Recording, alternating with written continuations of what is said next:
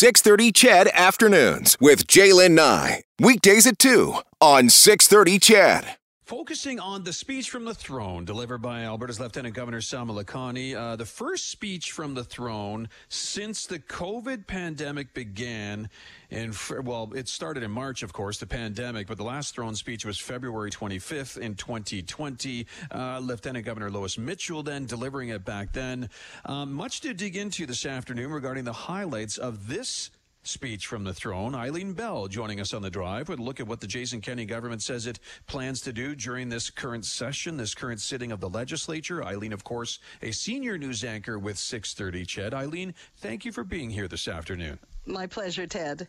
So what are some of the highlights for you, Eileen? What caught your attention in the speech from the throne today? Well, it was all about optimism. It wraps up by saying where opportunities are limitless and everyone's full potential can be achieved.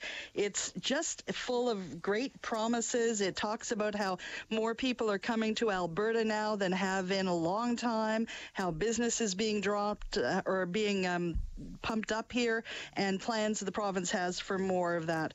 Now, probably the thing that always attracts people is how does this affect your wallet? Right? Mm-hmm. And we didn't get specifics, but there was confirmation that there will be a natural gas consumer protection program. And the details on that will come on Thursday. And that's going to be like a rebate of some kind.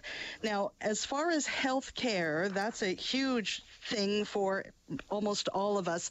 And the Premier, in a news conference that was held before this speech started, was talking about how COVID has shown us where the weaknesses are in the system, so they're going to try to fix those weaknesses.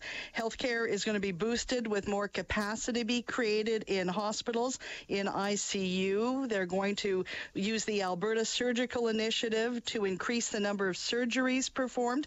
He's saying they can double the number of surgeries by using chartered surgical facilities. So that's huge. Yeah, no kidding. There's such a backlog, Eileen, of people waiting to get whatever procedure it happens to be that they're waiting for. Okay, so healthcare, a big focus here, increasing capacity. The surgical initiative is going to kick in, trying to double the capacity, which is really good to hear. We'll find out details, as you mentioned, regarding the natural gas rebate program.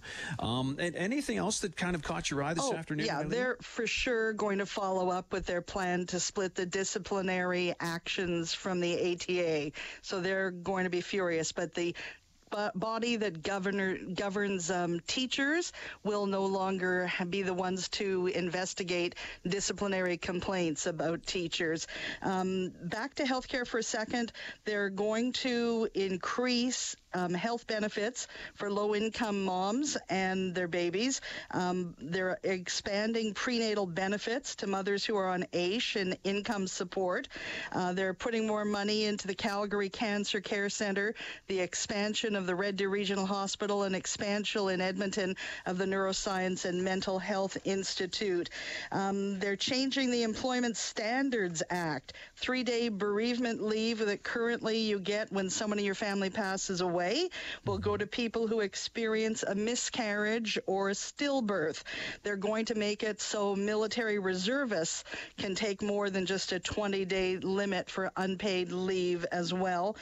They're continuing on with their plans to look into the possibilities of a provincial police force or an Alberta pension plan. And they're also they're going to name an official gemstone of Alberta. Now, do you even know what Ammolite is? Okay, I've heard of it. My kids sometimes talk about it, Eileen, to be honest with you, but I don't know exactly what it is. It's what the sacred buffalo stone in the Blackfoot language is. It's a dark, pearly, beautiful stone, and that's going to be our official gemstone. And along the lines of that, they're going to be establish a memorial on the grounds of the legislature to remember the victims of the Indian residential school system. Now, before we've heard plans for a garden there, there's nothing firm put down. There's no money behind it yet, but they're going to establish a memorial on the grounds. They're also going to rename the terrace building that's at the legislature grounds after Chief Poundmaker, the Cree peacemaker December. So there's just so many different little tidbits to look in on this. And I didn't even get into all the business incentives, but they're going to bring more business in. They're going to create the Clean Hydrogen Center of Excellence to help Alberta become a major global hub for the hydrogen industry, which they describe in the future as what will be a multi-trillion-dollar industry. Sorry, I'm hearing feedback in my headset, so it's all coming back at me. So that's why if I've been stumbling a little, we'll get that fixed before I'm doing the budget on Thursday. I know, yeah. Eileen, I hear you. That's happened to me before. That is distracting. It really is. You sound really professional as always. So please don't think there's anything not. You're delivering as you always do, which I always appreciate. I also understand that there's going to be I hope I'm phrasing this properly, but there's going to be like a Jubilee Award or something like that. Yes. Yeah, that's even the first thing. That's the first thing they even announced. And I kind of thought that's very nice, and I was going to save it for the end. In honor of Her Majesty's 70 years on the throne, they're creating the... which paper do I have this on now? I took a 10-page speech and I condensed it to 6-page. So anyway, there's going to be 7,000 Albertans who will be getting an award for the service they've done in their community. Wow. And it is going to be called the Queen Elizabeth II Platinum Jubilee Recognition Act, and that will put out these awards. And it's the 7,000 ties into the 70 years of service. Yeah. Interesting. You hit so I'm not sure where you can apply for that.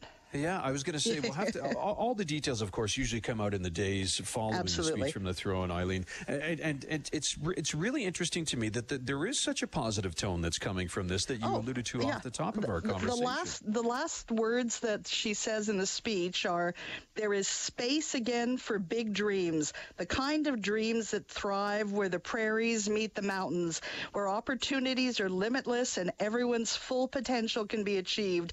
The clouds are breaking and the sun is starting to shine through." Interesting. Eileen, thank you so much for filling in the gaps for us here. I do appreciate your time this afternoon. Thank you. And sorry about the feedback if you're still hearing it. Oh, yeah. It's just jamming back at me. Have a great afternoon, Eileen. Thank you so much. Oh, man. Feedback. That's anyone who's worked in broadcasting knows just how distracting that can be. That, of course, is Eileen Bell, senior news anchor with 630 CHED. So there you go. That's kind of the bullet by bullet blow with respect to what's going to be happening legislation-wise, law creation-wise, in the current sitting of the Alberta legislature. Now, that Queen's Platinum Jubilee Medal to recognize 7,000 Albertans, I want to come back and chat about that in just a few seconds, because this, to me, signals that the Alberta government may be reading the room accurately here. And Eileen talked about it off the top and at the end of our conversation there about how positive this speech from the throne is. And this is something, in my opinion, that we need right now coming out of this COVID pandemic.